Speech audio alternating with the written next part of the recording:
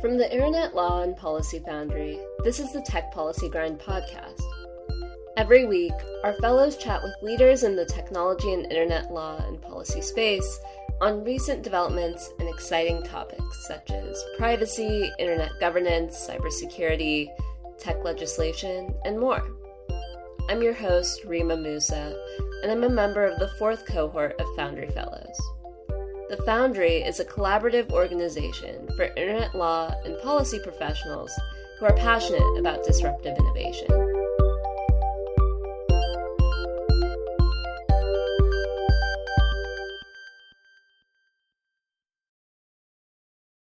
In this episode, Foundry Fellow Lama Mohammed sits down with Sophia Beck, a postdoctoral researcher at the Center for Long-Term Cybersecurity at UC Berkeley and incoming assistant professor at the Department of Communication Studies at the University of San Diego, to discuss all things privacy, but specifically the American Data Protection and Privacy Act, also known as the ADPPA.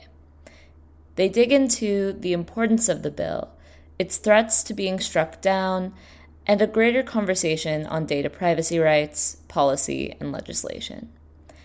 As a postdoctoral researcher at the CLTC, Sophia works on projects that examine how companies, customers, citizens, and other relevant stakeholders have reacted and been impacted by various data protection laws, including the EU's General Data Protection Regulation, otherwise known as the GDPR, the California Consumer Privacy Act, the CCPA, and the California Privacy Rights Act, the CPRA. You can access all of Sophia's research publications on her Google Scholar profile. Lama is a member of the fourth class of ILPF Fellows. She currently works as an associate at the Glen Echo Group in Washington, D.C., a communications and public relations firm specializing in tech policy. At the Glen Echo Group, Lama works on policy and communications within artificial intelligence, augmented and virtual reality, cybersecurity, the digital divide, and privacy.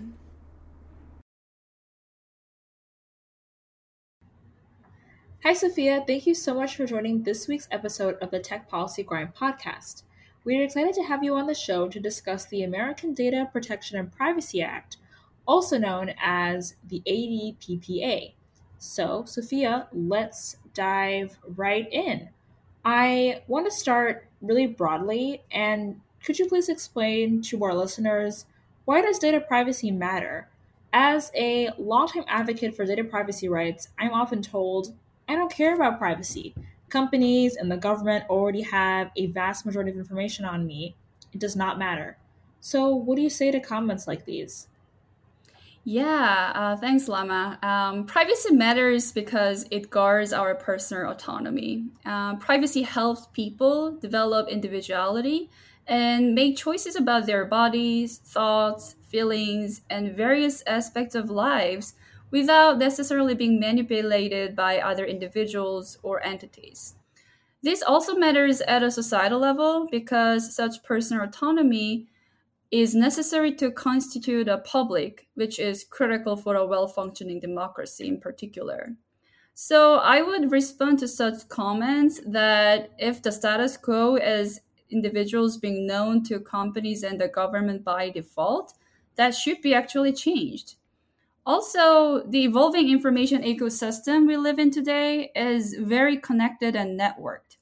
And we are often identified by such network data systems as either a member of a group or as an individual who shares certain characteristics with a set of other individuals. This means that our privacy is interdependent. Privacy is not only an individual value, but also a collective value in this context. Therefore, privacy is not just about information on you, but about information on you, your family, friends, and networked us. Yeah, thank you so much for putting it that way. I think a lot of people forget that privacy isn't just about the one individual, it's about the collective community. And when you put it that way, it's more about the sense of, oh, I'm not just impacting myself, I'm impacting everyone that I care about. And that's often a really good way to talk about the importance of privacy and why we need a comprehensive federal privacy legislation because it's hard to tackle this on our own. And so connecting this back, do you mind explaining to the audience what the American Data Protection and Privacy Act is? We will refer to as the ADPPA throughout the rest of the episode, and why this bill is so monumental and important. Yeah, the ADPPA is a new bipartisan bicameral bill recently introduced in Congress. And this July, only a few weeks ago, the House committee members voted to pass it. This is monumental because if fully passed, it will be the first ever comprehensive federal privacy law in the United States. There are some compromises made on key issues that have been considered roadblocks to passing a comprehensive privacy law on a federal level. These include preemption of state laws, meaning that the federal law overrides any other stronger state laws, and a private right of action, which allows individuals to sue regulated entities for their violations. The ADPPA preempts state laws while offering some exceptions, such as exempting Illinois Biometric Information Privacy Act from being preempted and allowing California Privacy Protection Agency to enforce the ADPPA within California. The ADPPA also provides a private right of action that goes into effect after 2 years, with some limitations such as procedural requirements to notify FTC and state attorney generals.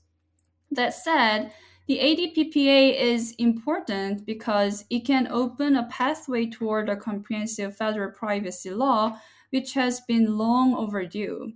Or at least it can facilitate more cross-cutting conversations and advance our understanding of what a comprehensive federal privacy law could and should look like.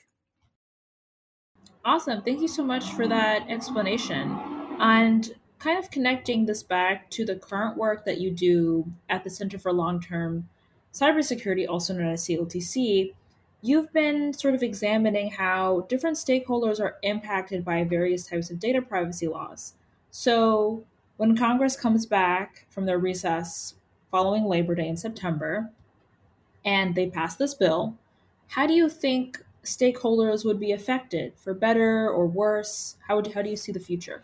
Yeah, well, it is a little hard to anticipate how exactly ADPPA will affect stakeholders for better or worse at this point, but I do want to highlight that there are several dimensions we can consider across and within stakeholder types.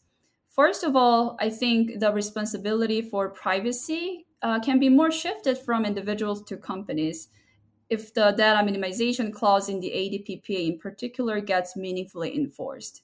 One of the main criticisms against existing data privacy laws so far has been that they are very much reliant on a notice and choice framework, eventually making individuals bear the burden of meticulously exercising their rights. While providing such rights remains critical, a provision like data minimization, which prevents the collection, processing, and transfer of covered data unless limited to what is reasonably necessary, could impose less responsibility on individuals and more on institutional entities. Also, those who reside in states without any statewide privacy laws will be provided with some necessary privacy protections. However, residents in states like California may also think that their state laws offer stronger protections in some or many ways, and that the ADPPA's state preemption will weaken the protections they have been guaranteed. Additionally, and importantly, those who have suffered from data discrimination could anticipate more protections, as the ADPPA has explicit languages for civil rights protections and prohibits discriminatory data uses. And when it comes to companies, there will be some different effects on big entities and small entities. For example, there are more restrictions on what's called large data holders in the Act, whereas small companies are exempt from clauses such as the private right of action. Also, data brokers will be another type of stakeholder that will be greatly impacted by the ADPPA because the law requires data brokers to register with the FTC, and individuals may submit a single request to all registered data brokers to have their covered data deleted within 30 days. And last but not least, companies whose business model is oriented toward targeted advertising will be also affected by ADPPA because the bill provides individuals with a right to opt out of targeted advertising. And the ADPPA further prohibits targeted advertising on children and minors in specific. So I don't know about everyone else, but that sounds pretty solid to me. And I think one of the most important components of ADPPA is its commitment to civil rights, especially as it expands protections against algorithmic discrimination.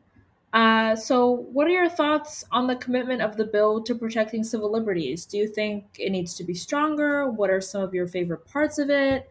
And speaking on to specific communities that desperately need privacy rights, especially marginalized communities, how does the bill work for them? Yeah, I mean, I can't agree more that ADPPA's commitment to civil rights is one of its most important components. And in fact, one key line of my research has been to explore how we can enshrine data privacy as a civil right in the information age.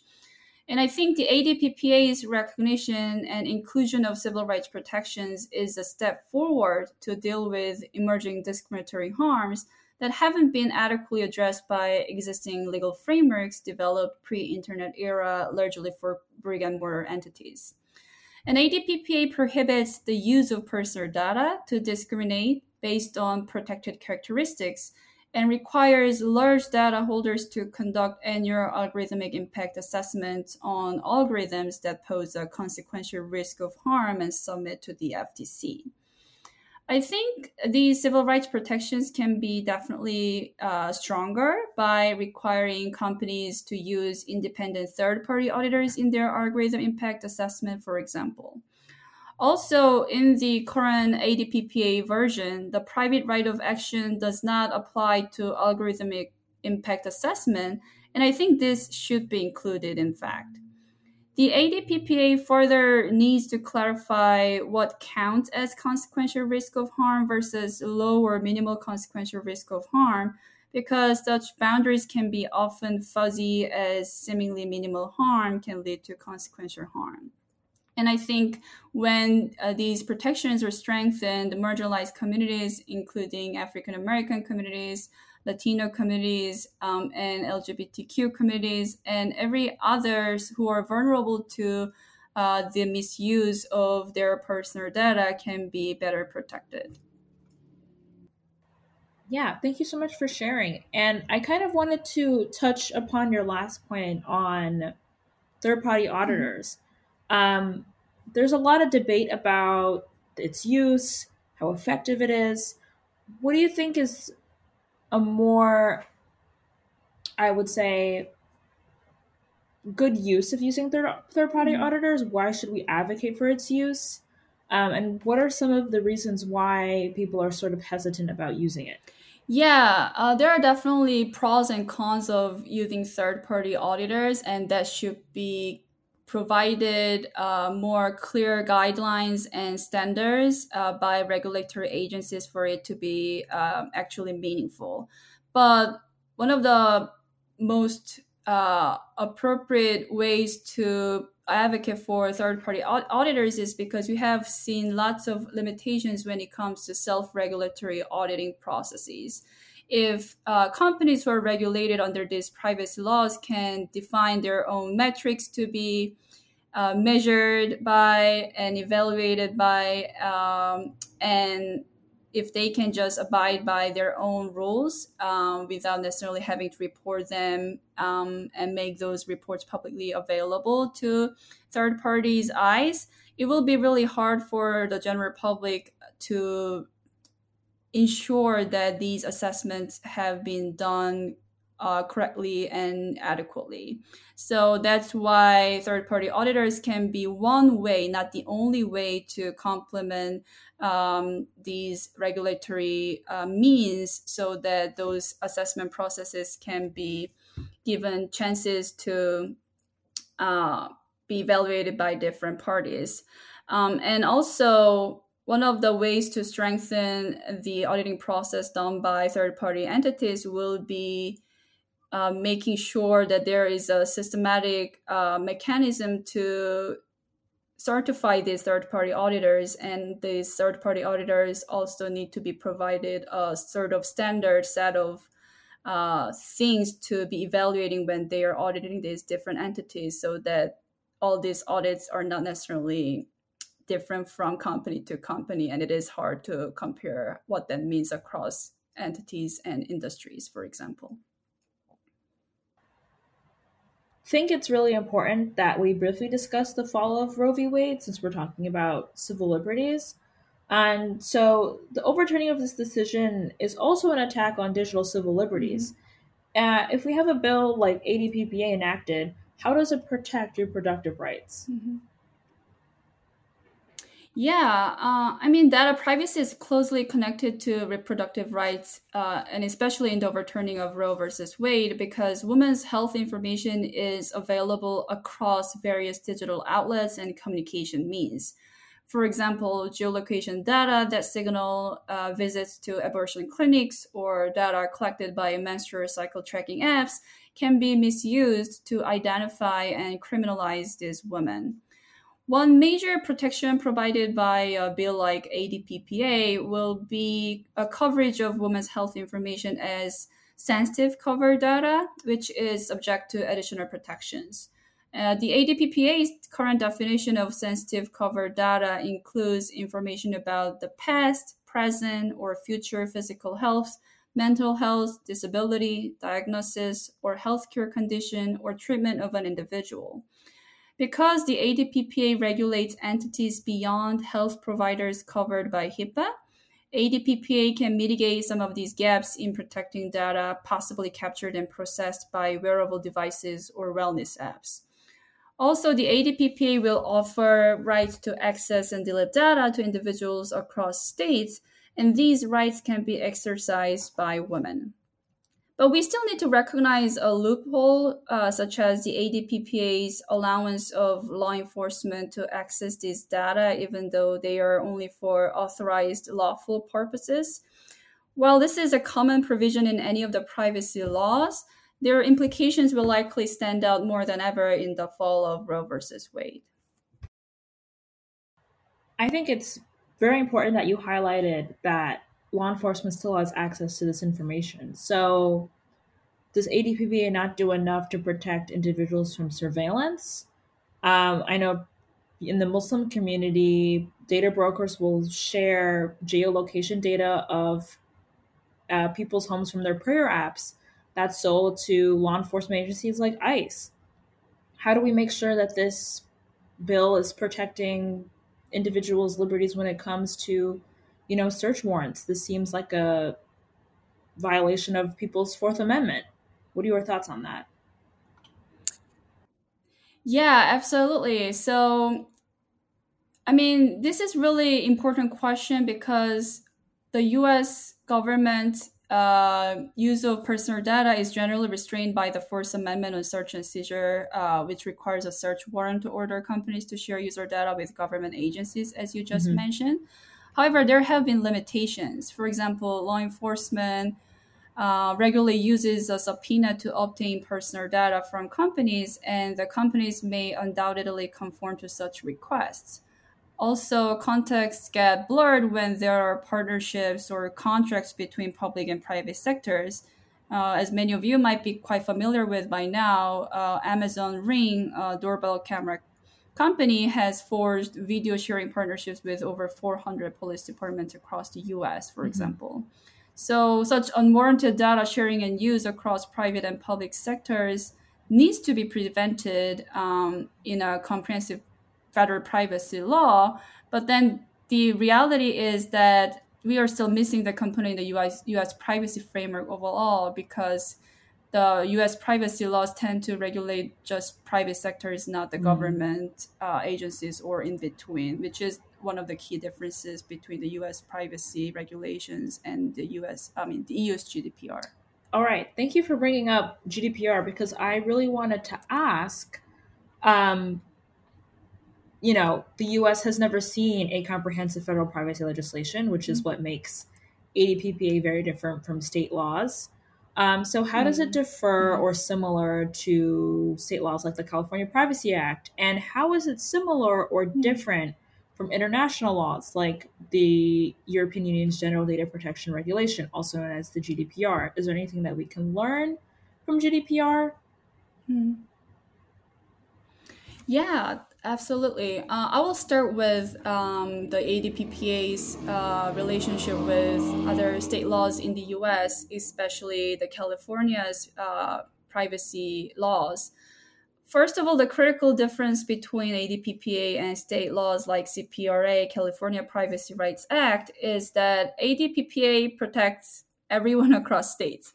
I mean, this is too obvious, but it is in fact a key aspect of ADPPA that makes it important and also challenging. And there are some differences for future amendments too.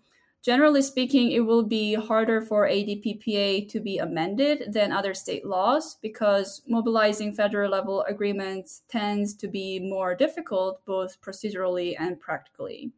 Also, as currently written, Congress can amend ADPPA in the future in ways that could either strengthen or weaken privacy protections, whereas the CPRA explicitly states that amendments must be in furtherance of its privacy protections. Another difference between ADPPA and CPRA is that ADPPA regulates nonprofit organizations and small businesses as well, even though they are with several exemptions. ADPPA also offers a broader private right of action, while CPRA's private right of action has been limited to data breaches. There are some provisions in the ADPPA that are likely considered weaker than CPRA. For example, the CPRA provides a right to opt out of automated decision making. The ADPPA prohibits algorithmic discrimination, but it doesn't necessarily offer such a right to opt out of automated decision making. And speaking of GDPR, the ADPPA and GDPR do have several similarities, which are noteworthy. Both laws require data minimization, for example, and individuals have a set of rights, such as rights to request access, correction, and deletion of covered data under these two laws.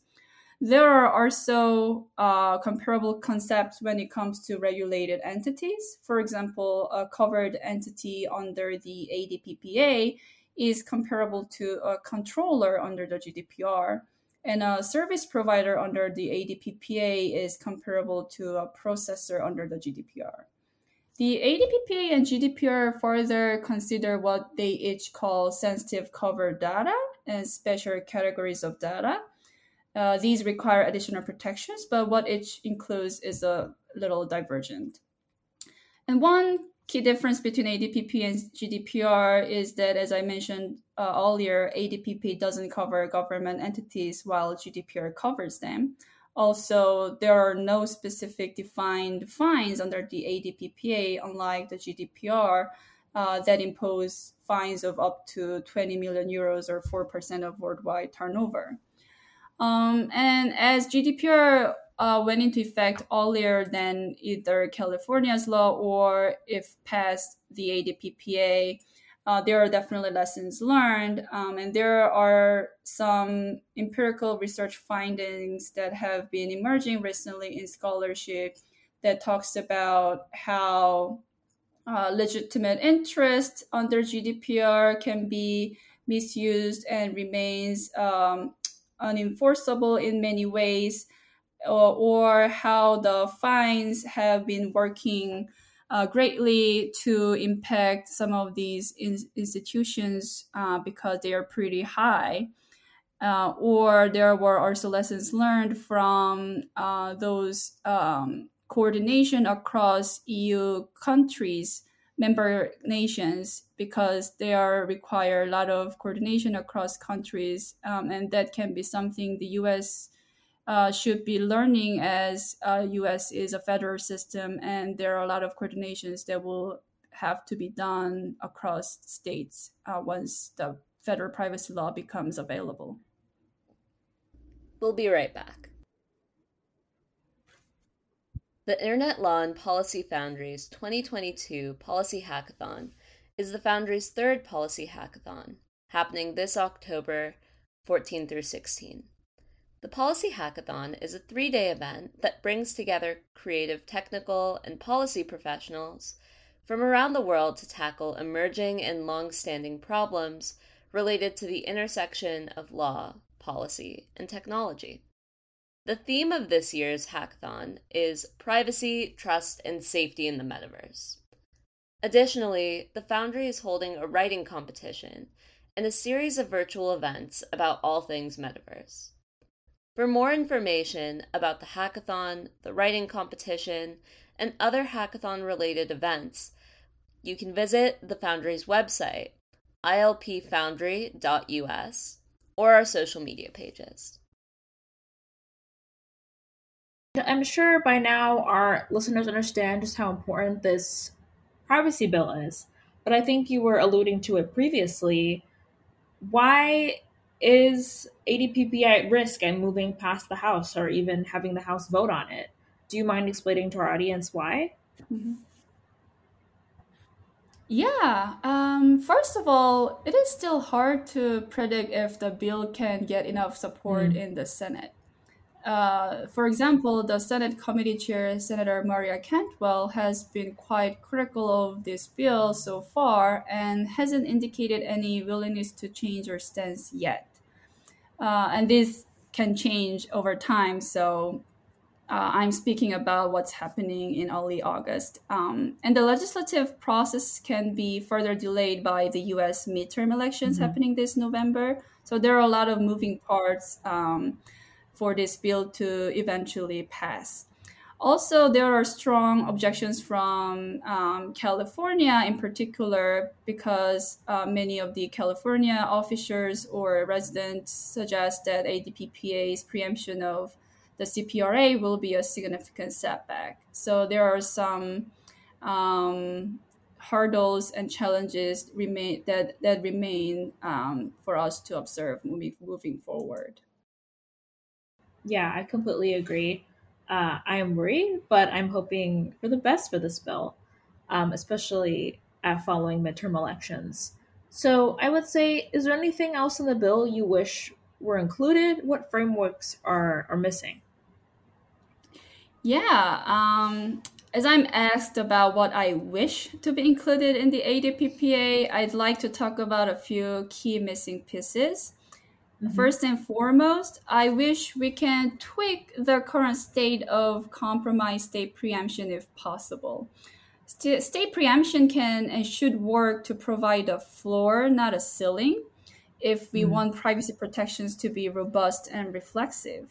For example, there are federal sector privacy laws like HIPAA, Health Insurance Portability and Accountability Act, that do not preempt stronger state laws unless they are contrary to it.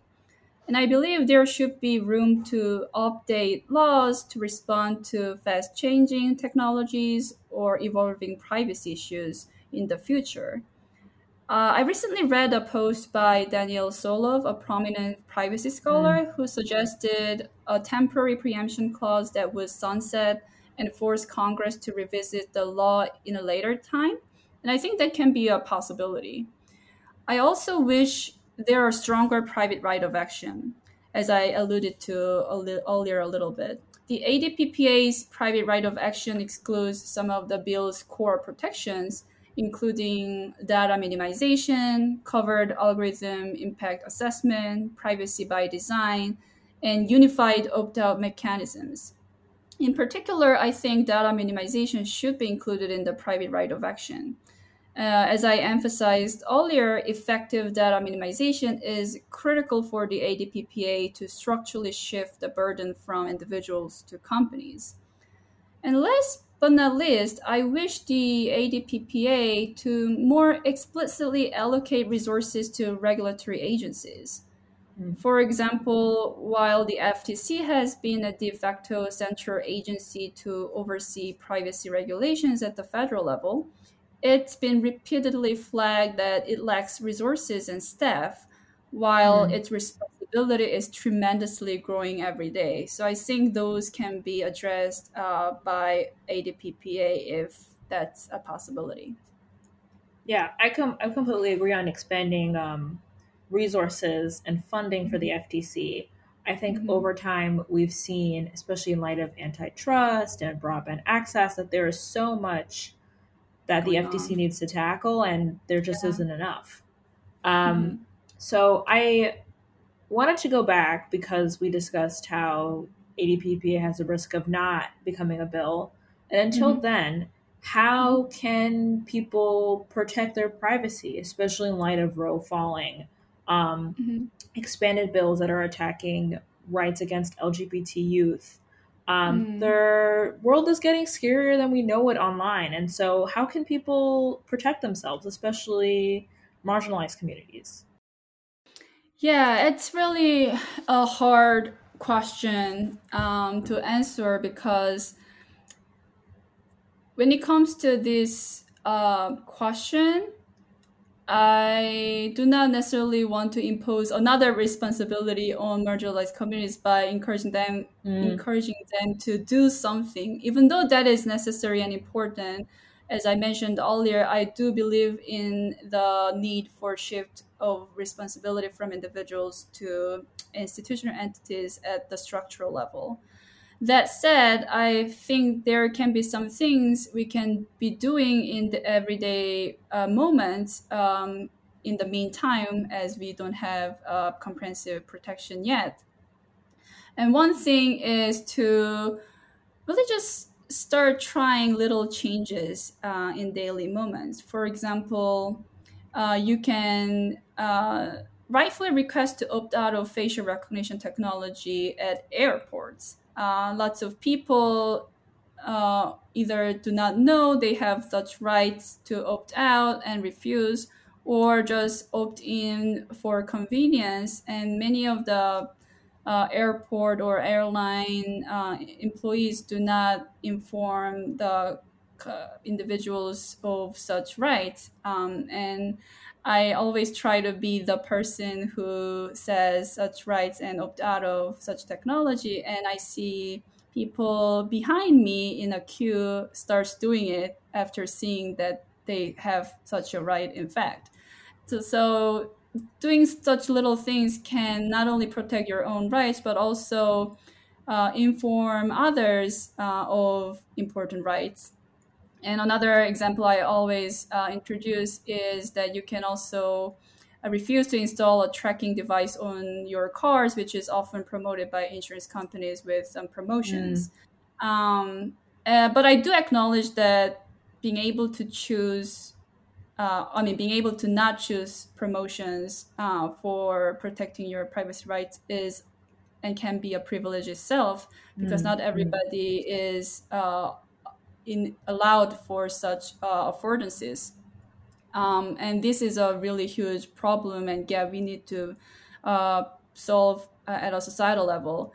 But if possible, if these are options you can consider, I highly encourage you to start doing this, even though it Mm. feels like a not big change you're making, but it actually makes a huge change at the end of the day if you're collectively doing it. And also, other stuff is really regularly speaking about privacy issues with your Mm, friends or colleagues or family members, because privacy is not just about secrets or intimacy. It is not that you don't need privacy because you have nothing to hide. We all need privacy for different reasons we've been speaking of today. So I'd highly encourage everyone to be talking about privacy issues on a daily basis with others. Even if it may feel a little uncomfortable at the first time, it can be an important topic among your groups of friends or beloved ones if you do it more regularly. yeah, I completely agree. I've shown my family and friends all kinds of documentaries. I have shared so many books. So I really appreciate that sentiment. And Yeah. kind of continuing your comments, what do you think the future of data privacy looks like? Do you think we are more at risk because of the state of the world right now? Are we at a Mhm. greater risk of surveillance and infringement of privacy than ever before? Why or why Mhm. not? And are you feeling hopeful? I want to remain hopeful always, even though it Right. is challenging.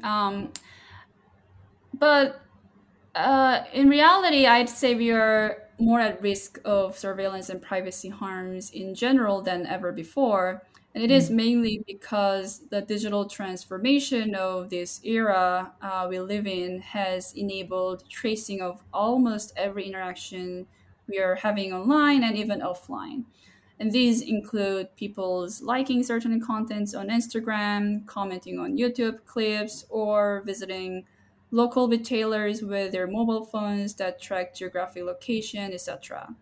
With such advanced technologies, it has become possible and very convenient to collect, process, and move data in large scale and to make inferences using such cross contextual data. Of course, as we have talked about the ADPPA today, there are increasing efforts around the world to address such emerging data privacy issues through Right. different regulatory means. And these are noteworthy efforts for sure. But I do think we would continue to see the race between fast changing technologies and laws that try to catch up. And we Hmm. need to be paying attention to these developments going forward to make meaningful changes together.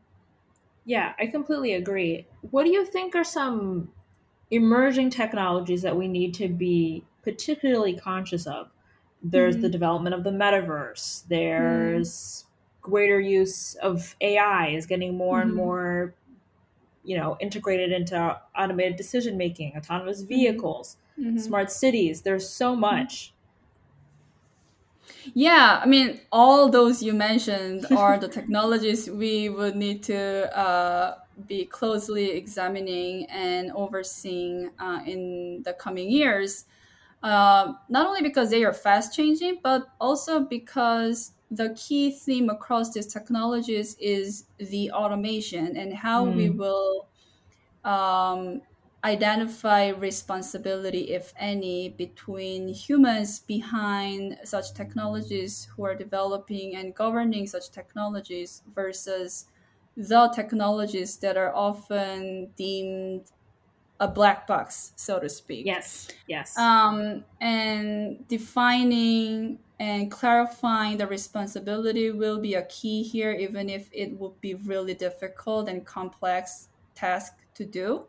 Because if we don't do it, lots of current legal frameworks or emerging legal frameworks will struggle to document and recognize harms that are introduced by these newer technologies. So, and if that's the case, the burden will be still on individuals and more vulnerable communities who should go through such harms and not have much remedies in their hands. Right. I totally agree on the black box. I think it's one of the reasons why people are afraid to get involved in the space because Mm-hmm. it's just so hard to understand these different algorithms, what they can do, what they Mm-hmm. mean, and sometimes people want to stay away from it entirely, which, kind of brings me to this next point about your new upcoming role as an assistant professor at the University of San Diego's Department of Communication Studies. So, of course, congratulations. It's very exciting. How are you continuing your work to advance data privacy rights in your new role, and what are you doing to educate students and kind of dismantle this black box? Yeah, thank you very much. I'm excited about this new chapter, and I'm going to continue my research on stakeholder responses to evolving data privacy regulations in California at the federal level and across national borders.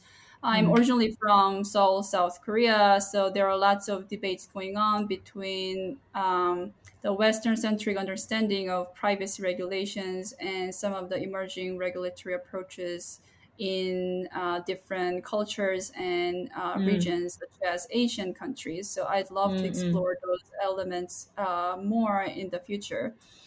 And I'm closely examining how these privacy regulations are addressing online behavior advertising in particular, or what's mm, often known as targeted advertising, as mm, we've discussed earlier. and it is to better understand the privacy legislation's implications for business models in the digital economy, because a lot of times many of these privacy issues are intricately connected to the business model of many of these companies.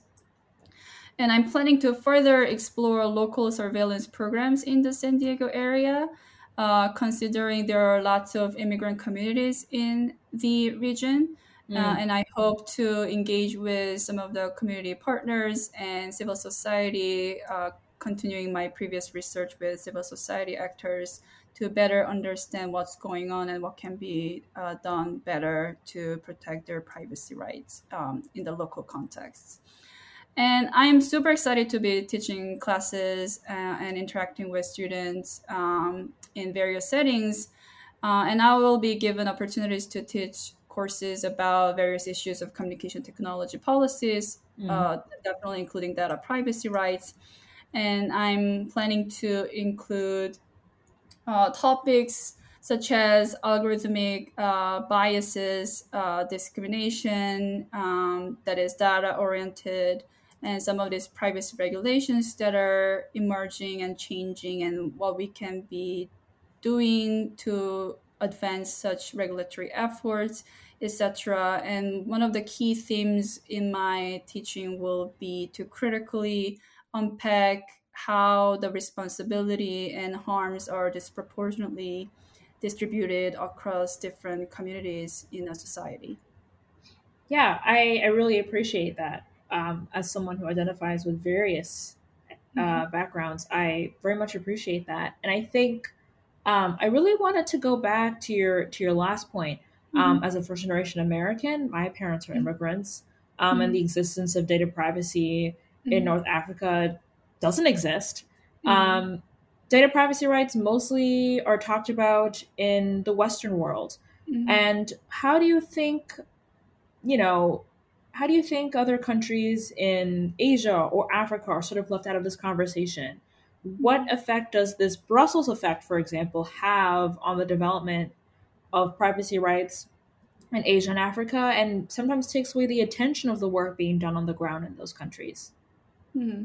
Yeah, that's really important because data flows across borders, and people move across borders, but then we are still bounded by these national jurisdictions that have differences. So there are definitely needs for some harmonization, but at the same time, it is important to respect and recognize the local cultural and social contexts that are not always identical.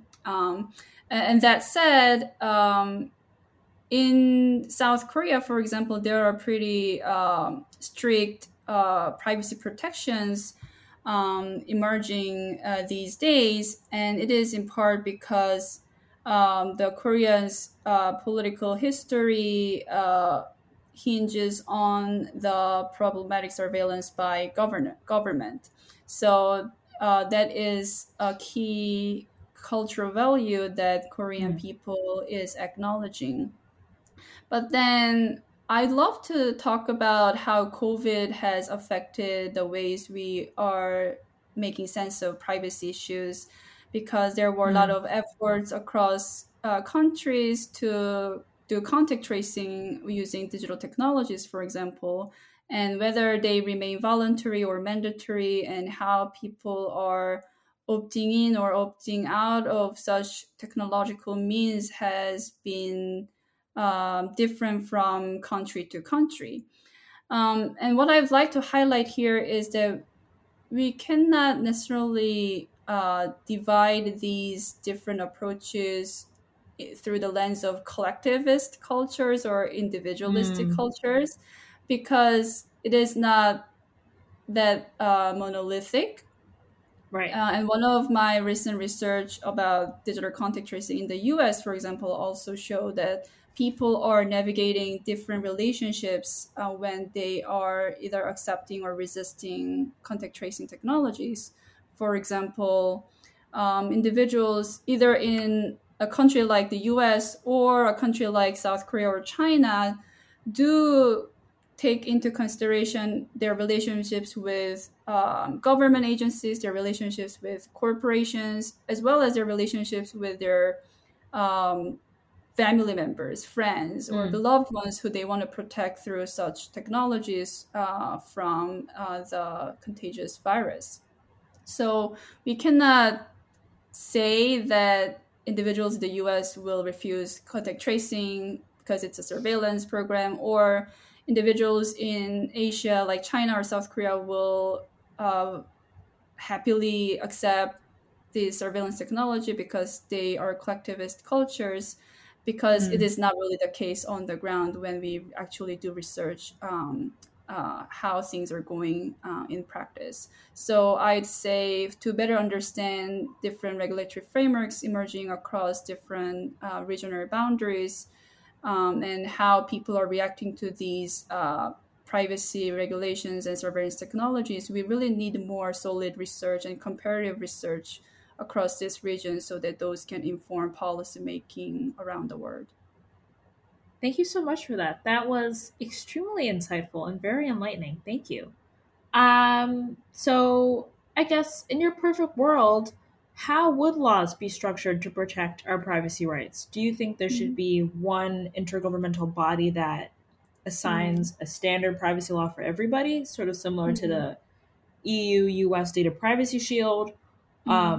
What are your thoughts on that? Yeah, I don't think like a single governing body will necessarily solve all the problems. So what I would rather prefer is that we make sure that any privacy law does cover and regulate not only private sectors, but also the government and in between, as I mentioned briefly earlier.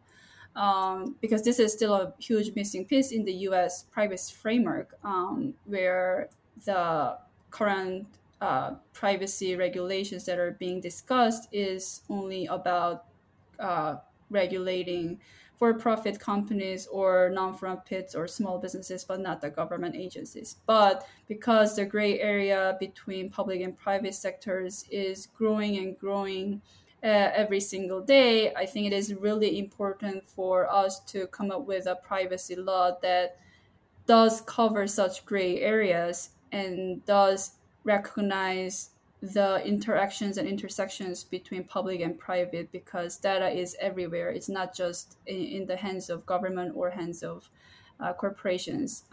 Personal data is in the hands of all those institutional entities. So when we can actually govern all those areas and layers of data flow, we can better protect privacy rights. And I think that is a number one criteria for any ideal privacy law, if possible. And another element I think necessary to ideally protect our privacy rights is to broaden our understanding and recognition of privacy harms.